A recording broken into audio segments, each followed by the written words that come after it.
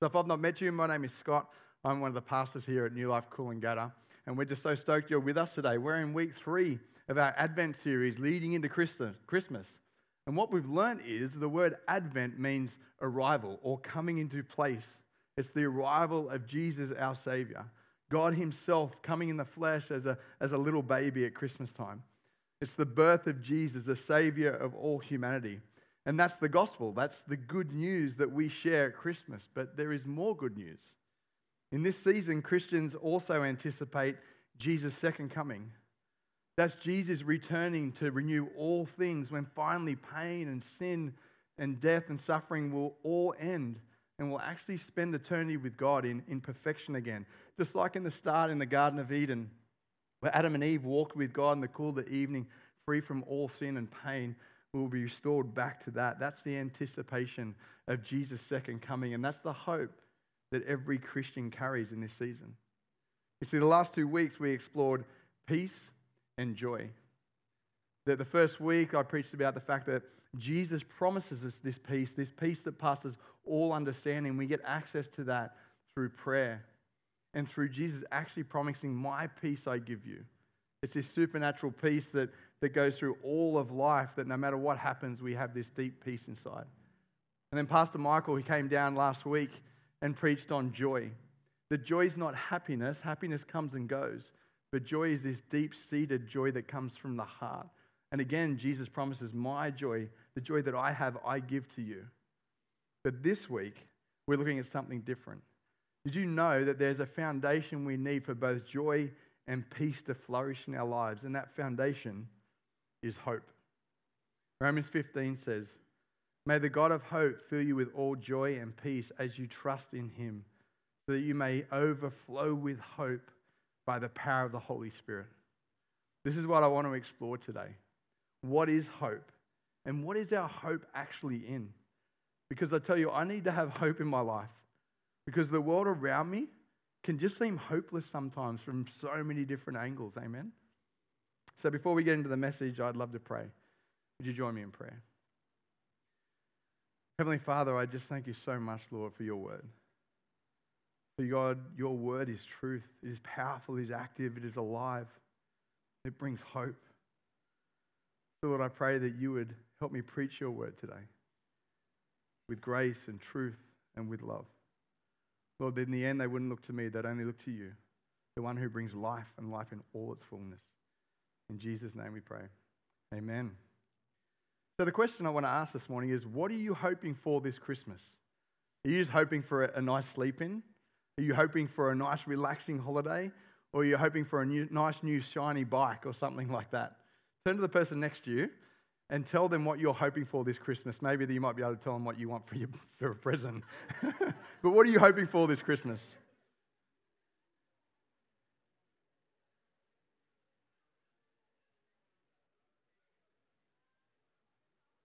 David, I'll tell you what I want later.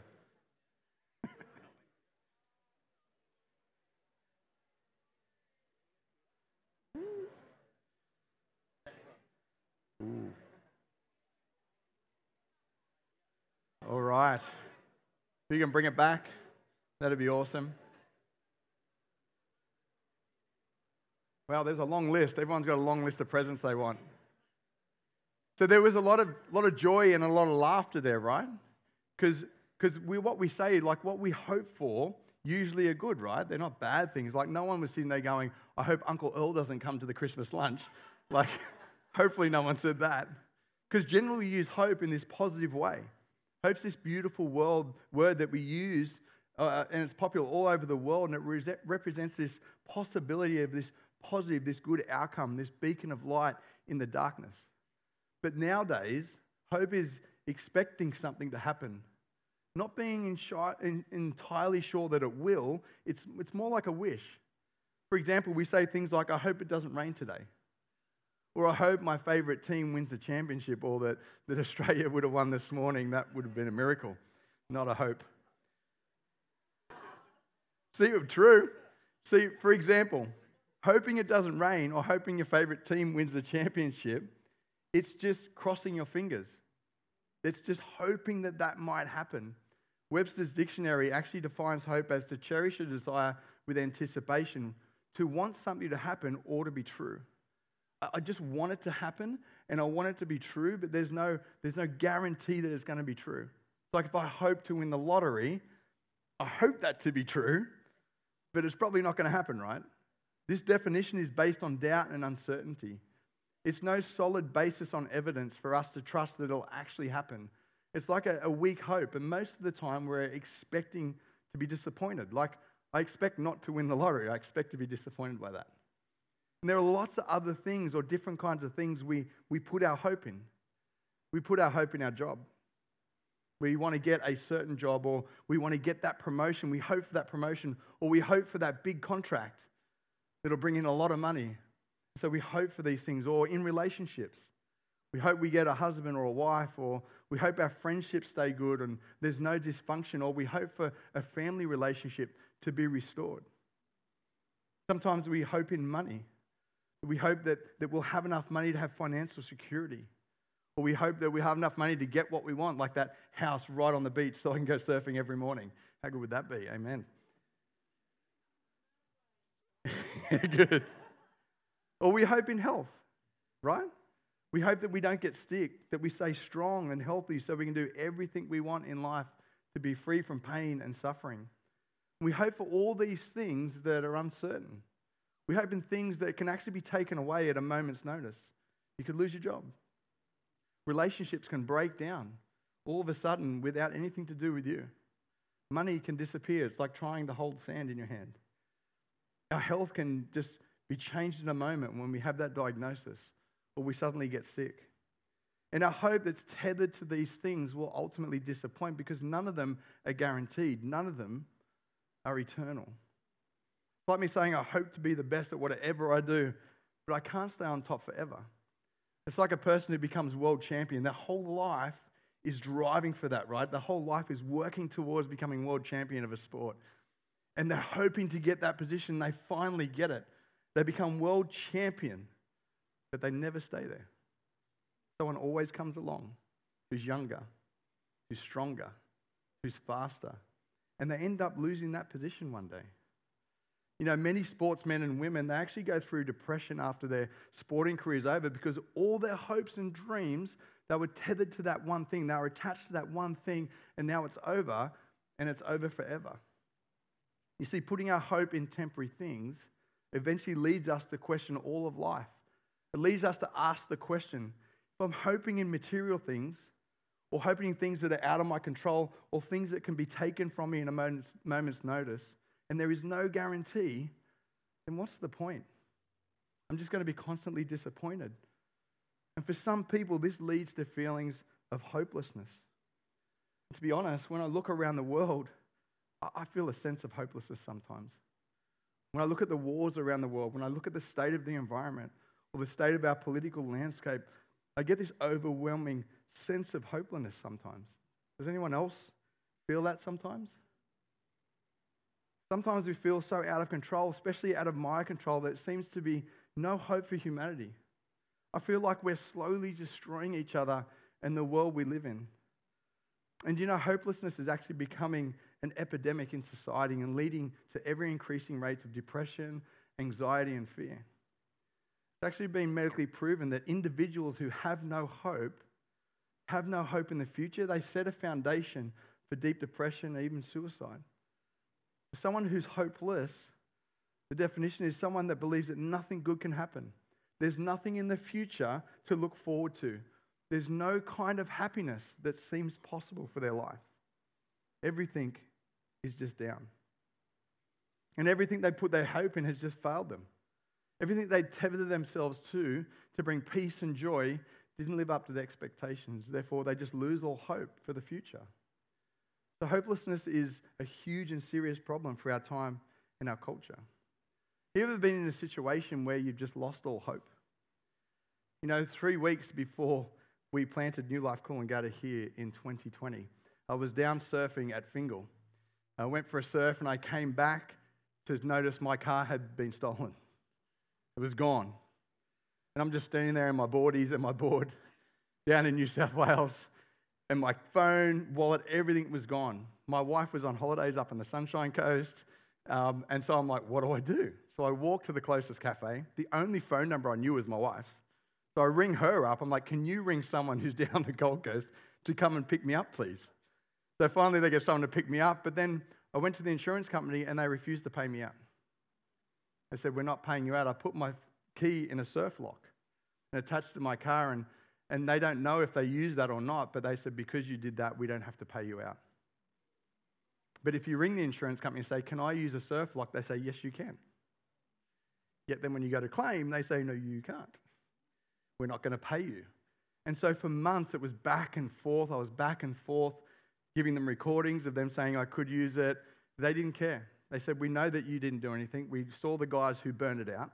They were on camera. So we know you didn't steal it or it wasn't dodgy, but we're just not paying you.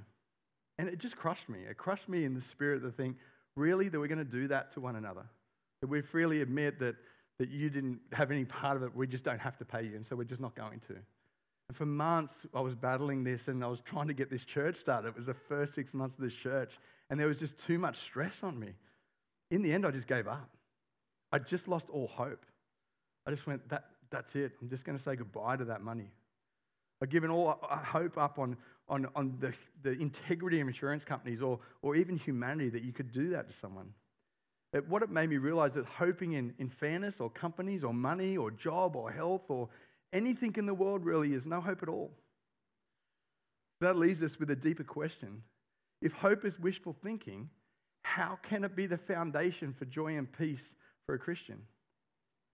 Well, Christian hope needs to be anchored to something greater than ourselves or worldly things, because both of these things will actually fail us. You see, biblical hope is different. It's not wishful thinking, but it's a confident expectation. The Hebrew word in the Old Testament for hope is tikva. This word's translated into hope, and it has a lot of meaning associated with it.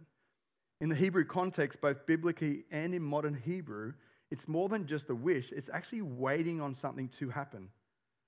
Tikva in the Old Testament means to wait for something with expectation, with anticipation. It's an expectation that it will happen. It's actually an expression of faith. And it's often accompanied with joy and peace, and it's always related to God. So in the Old Testament, hope is not in worldly things, it's in God. So what about the New Testament? Well, the word hope in the New Testament is from the Greek word elpis. According to Strong's Concordance, elpis means expectation, trust, and confidence. It comes from the root word elpo, which means to anticipate with pleasure and to welcome. So elpis is this expectation of what's actually guaranteed. And it first appears in the New Testament in Matthew 12:21, where it says, and in his name, in Jesus' name, the Gentiles will hope. That's all of us. We'll have this expectation, this hope in Jesus. And elpis appears over 50 times in the New Testament. And it's always used with anticipation of the future events that are certain to come, that are promised to come to us. It's this reasonable expectation of looking forward to the future with this assurance. And also in the New Testament, it's accompanied by joy and pleasure, and it's related to Jesus. So biblical hope is knowing the fact that the desired outcome will actually happen. It's totally different to the definition of Webster's dictionary describes. The hope in the common understanding is this wishful thinking, but biblical hope is knowing that something will happen in the future. That's a hope that can really help us in life, right? But the question is, what is your hope in? Is it in the things of this world, or is it in God? 1 Timothy 6 says, command those who are rich in this present world not to be arrogant, nor put their hope in wealth, which is so uncertain, but put their hope in God, who richly provides us with everything for our enjoyment. Paul says to Timothy, who was a pastor of a church in Ephesus, he says, hey, listen, command them. Command them. This is a warning not to put your hope in uncertain things like riches, but put your hope in the only thing that is certain, and that's God. Beautiful here, because wealth isn't bad. It says here that we can be enjoyed. We can enjoy our wealth. It can be used for such good. But I love this verse because it doesn't say that he promises wealth. He just promises you can't count on it. But you can count on God. Why? Because one is temporary and one is eternal. John Broger says, the hope that God has provided for you is not merely a wish, Neither is it dependent on other people, possessions, or circumstances for its validity. Instead, biblical hope is an application of your faith that supplies a confident expectation in God's fulfillment of his promises. Coupled with faith and love, hope is part of the abiding characteristics in a believer's life. He says it's not in any other thing other than God. So why do we think hope in God is sure? Is it certain? Is hope in our God wishful thinking too? Well, Hebrews 11:1 says, now faith is the substance of things hoped for, the evidence of things not seen. You see, faith has a substance. It has a hope. It's not blind faith. It has a basis in evidence and the future promises of God. Why? Because God is faithful.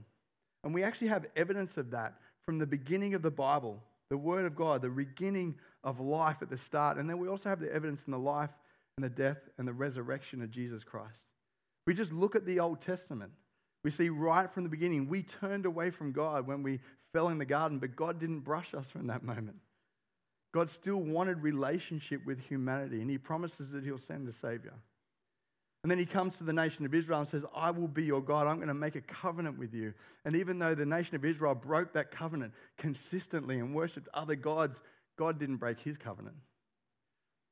He was passionate, and he had this conviction, and he had this love for Israel. He was always bringing them back. He had so much grace for them.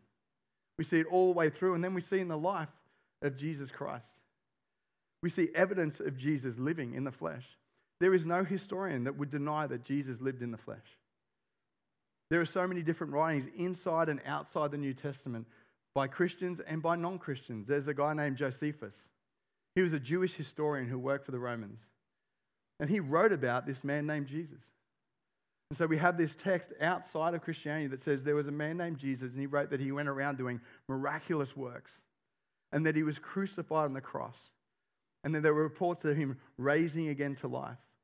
And so we have evidence. It's not this blind faith. We have evidence of our hope that every historian would say that Jesus actually lived, did miracles, and died on a cross, and there were reports of him rising again. And then we just need to look at Jesus' life.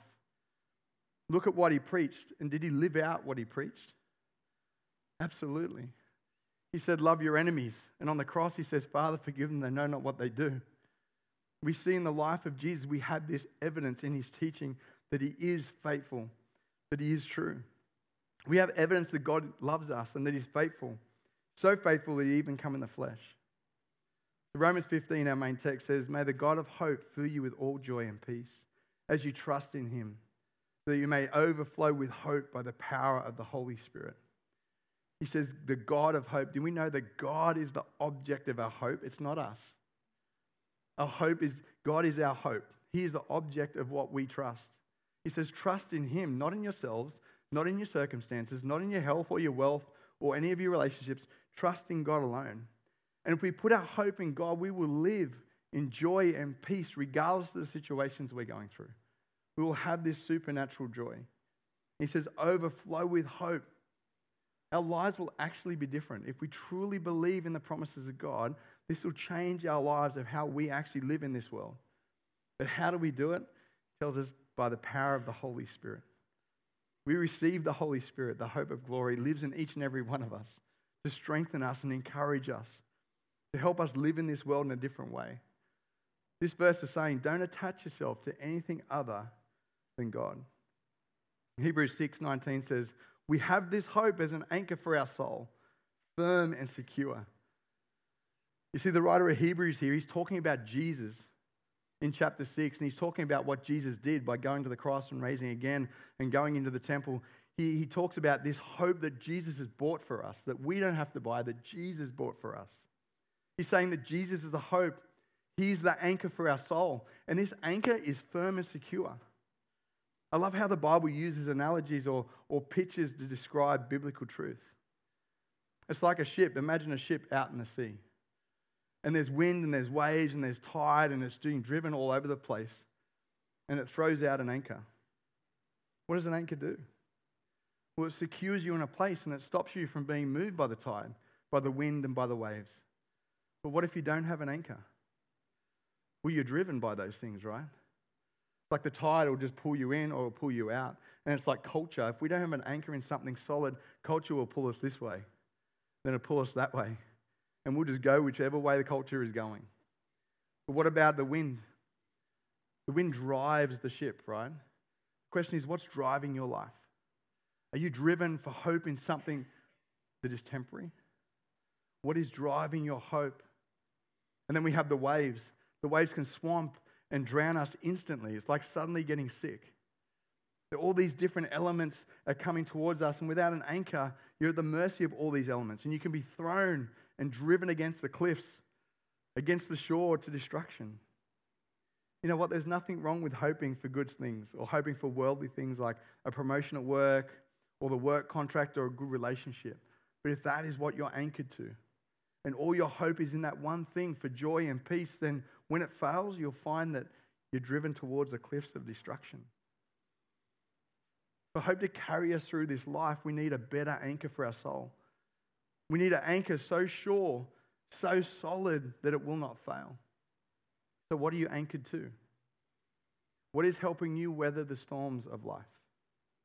R.C. Sproul says, hope is called the anchor of the soul because it gives stability to the Christian life. But hope is not simply a wish. I wish I had such and such would take place. Rather, it is that which latches on to certainty of the promises of the future that God has made.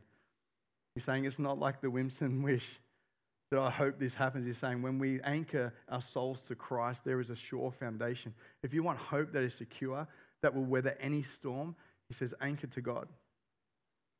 And this was lived out in Corrie ten Boom's life. He says, never be afraid to trust a known future to a known God. Here's a woman who was in a circumstance that literally had no future. She was imprisoned in a concentration camp in Germany. She was stripped of everything in life, with no hope at all, destined to suffering, pain, and even death. Both her father and her mother died in that camp. And yet she had a hope that nothing could extinguish. She had a hope that could endure the most hopeless situation. And that hope was the promise of Jesus Christ.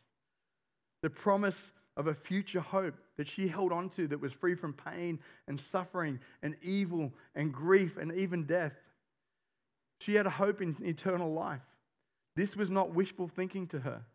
It was a sure trust she had in her Savior and her God, and that sure hope carried her through that horrible experience. And afterwards, when she got out, she went around preaching about the gospel, about the love of God. How many of us would preach about the love of God if we went through such a horrible situation? Timothy Keller says, we need a living hope to get through life and endure suffering. A living hope enables us to have both sorrow and joy.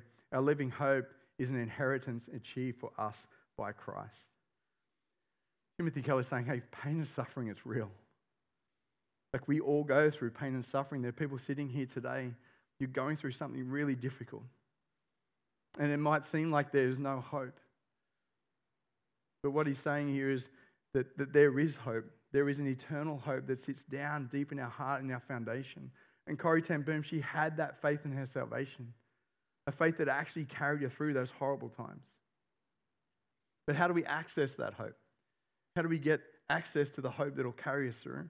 Romans 5 says, therefore, since we have been justified through faith, we have peace with God through our Lord Jesus Christ, whom we have gained access by faith into his grace, which we now stand. We get access through the person and the work of Jesus Christ by putting our faith and trust in him.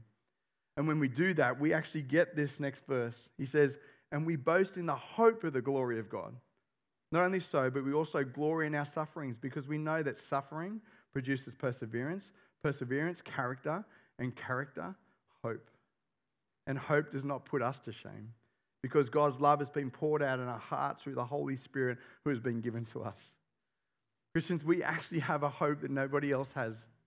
We have a hope in Jesus Christ that God, even though we walked away from him, didn't leave us in that place.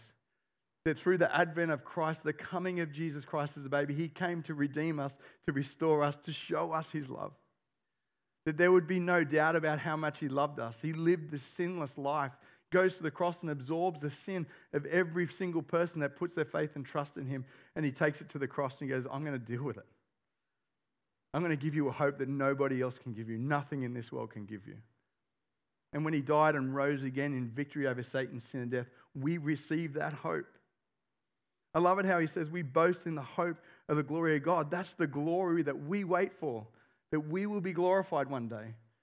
And we glory in our sufferings. Why do we glory in our sufferings? Because we know that it's not going to continue. That there is a day that will all end for each and every one of us. And that suffering actually produces something. It produces perseverance, character. And that character produces hope. And the hope doesn't put us to shame. Why? Because our hope is in God. It's not in ourselves. It's not in our circumstances. It's in the one that can actually bring that to be. And because it's all based on God's love shown to us through Jesus on the cross. This is the hope that we stand on. Jesus is the anchor for our soul. He's our only hope. And in 1 John, John the apostle, he's speaking to the church. He writes a letter to the church and he wants them to grasp something. He wants them to be tethered to something. He says, and this is the testimony. God has given us eternal life, and this life is in his Son. Whoever has the Son has life. Whoever does not have the Son does not have life. I write you these things that you who believe in the name of the Son of God, so you may know that you have eternal life. See, John's writing to a church suffering. They needed a real hope. This is not wishful thinking. He says, I write to you that you may know that you have eternal life. There is no doubt in this. You actually have eternal life through Jesus Christ. Their hope, their salvation is assured. Do you have that hope today? Do you believe that your salvation is assured? Well, Jesus actually promises us as well. In John 10, Jesus says, my sheep listen to my voice. I know them, and they follow me. I give them eternal life, and they shall never perish. No one will snatch them out of my hand. My Father, who has given them to me, is greater than all. No one can snatch them out of my Father's hand. I and the Father are one. This is a beautiful promise we get straight from the mouth of Jesus. He says, my sheep know my voice. I actually know them. I know who are mine. And I give them this gift of eternal life. And they will never perish. He says, no one can snatch them out of my hand. Nobody. He says, the Father, the creator of heaven and earth, the all-powerful, the almighty God, has hold of you too. And then he makes this beautiful claim. He tells us who he is. He claims to be God himself. He says, I and the Father are one. I'm the second person of the Trinity here. Church, our hope is guaranteed by God. Nothing in this world is guaranteed.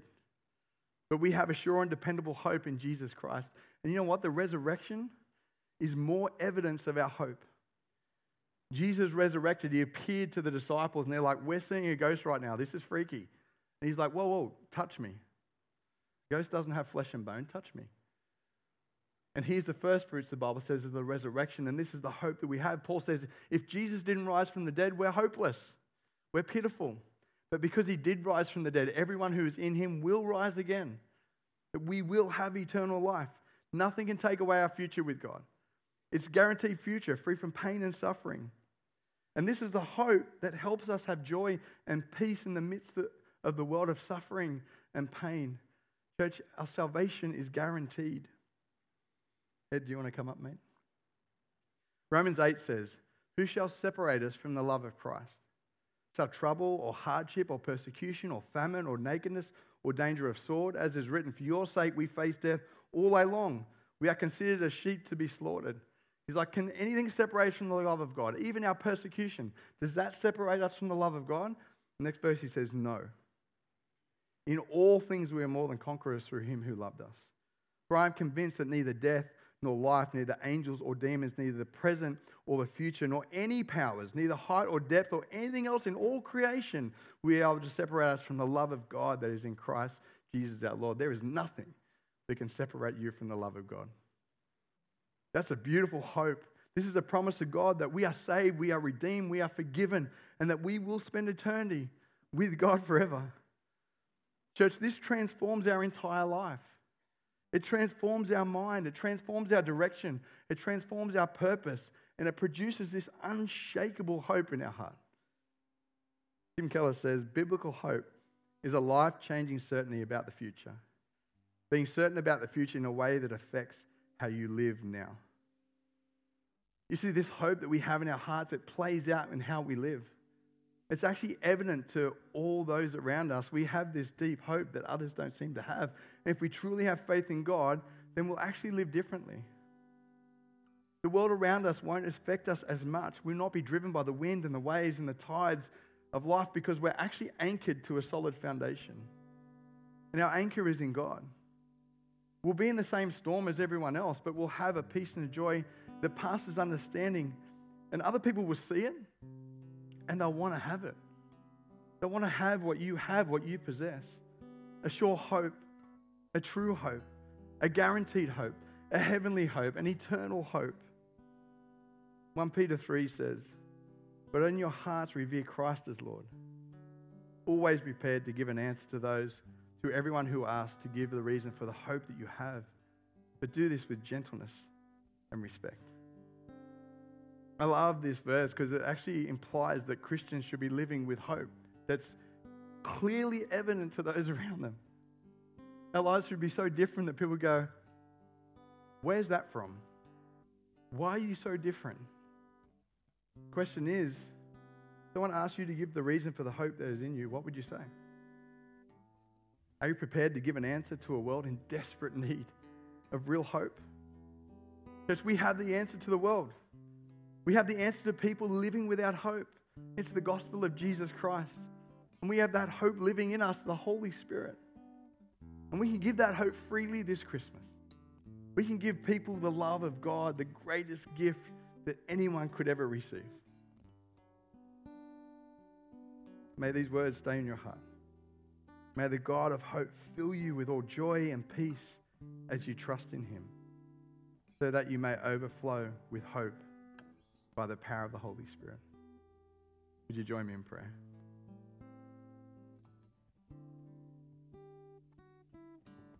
Heavenly Father, we thank you so much that our hope, our anchor is in you. It's not in us, not in things. It's in your promises.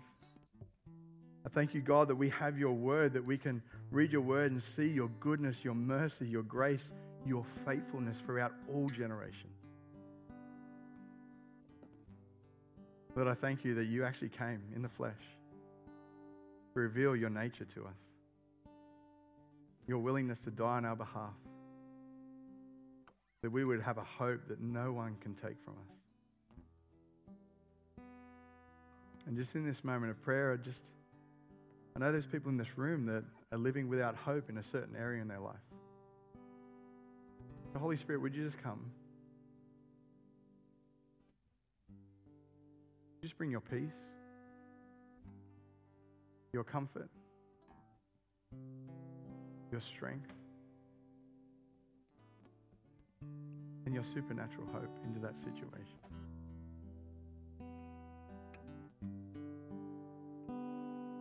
Lord, I pray you would give us wisdom and discernment of how we can share that hope with gentleness and respect, with love from our heart. And in this moment of prayer, you might be sitting there, you've never actually received that forgiveness of sin. You didn't know that God wanted to redeem you and save you, that you didn't have to do anything but just put your faith and trust in Him. He wants to give you a hope. You might feel like there is no hope. I'm here today to tell you there is hope, and His name is Jesus Christ. So if you want this hope in your life, I'm going to ask you to raise your hand. I'd love to pray for you. You can do that now.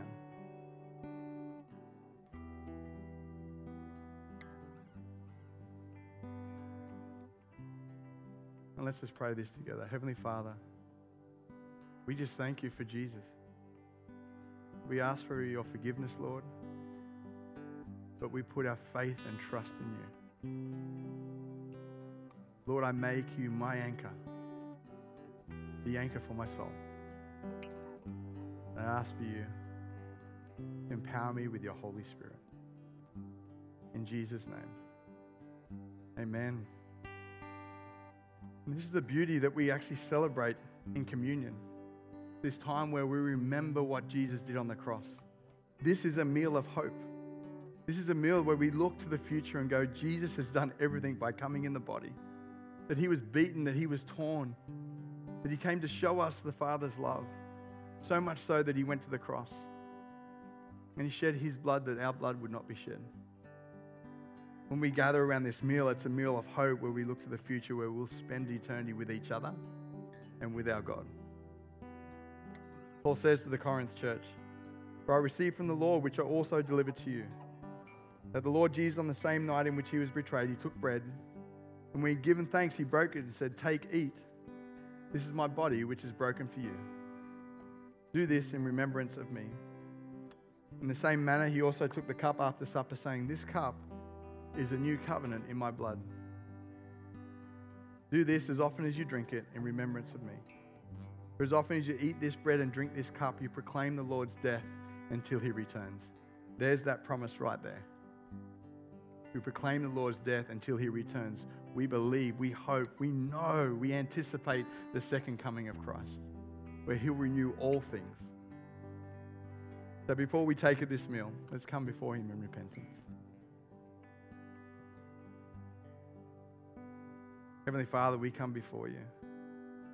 Before we take of this meal, remembrance of what Jesus did for us. Lord, I have sinned in word, in deed, in action, and inaction, God. And Holy Spirit, would you just come right now? Would you convict our hearts where we're not walking in step with you?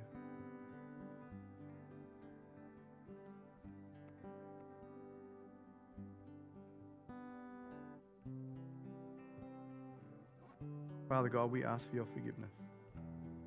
We thank you that your word says, it gives us a promise that if we confess our sins, you are faithful and just to forgive us our sins and cleanse us from all unrighteousness. But Lord, you also command us to forgive.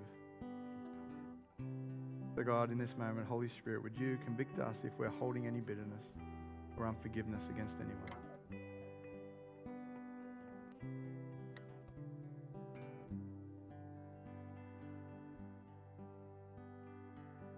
And Lord, may we know your forgiveness so much that we've been forgiven of everything, that we may live that out and forgive others, God. Give us wisdom and discernment on how to do that well. Lord, as you've forgiven us, we forgive those who have sinned against us too, Lord. We pray all this in Jesus' name. Amen. If you'd like to stand with me, you can take off the first layer.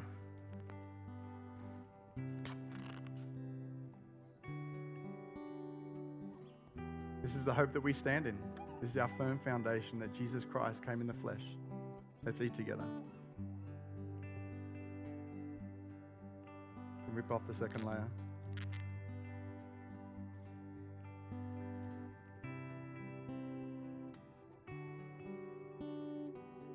He just shed his blood as a new covenant, a new promise for each and every person, to you and I, that our sins are forgiven, our salvation is guaranteed. Let's drink together in thankfulness.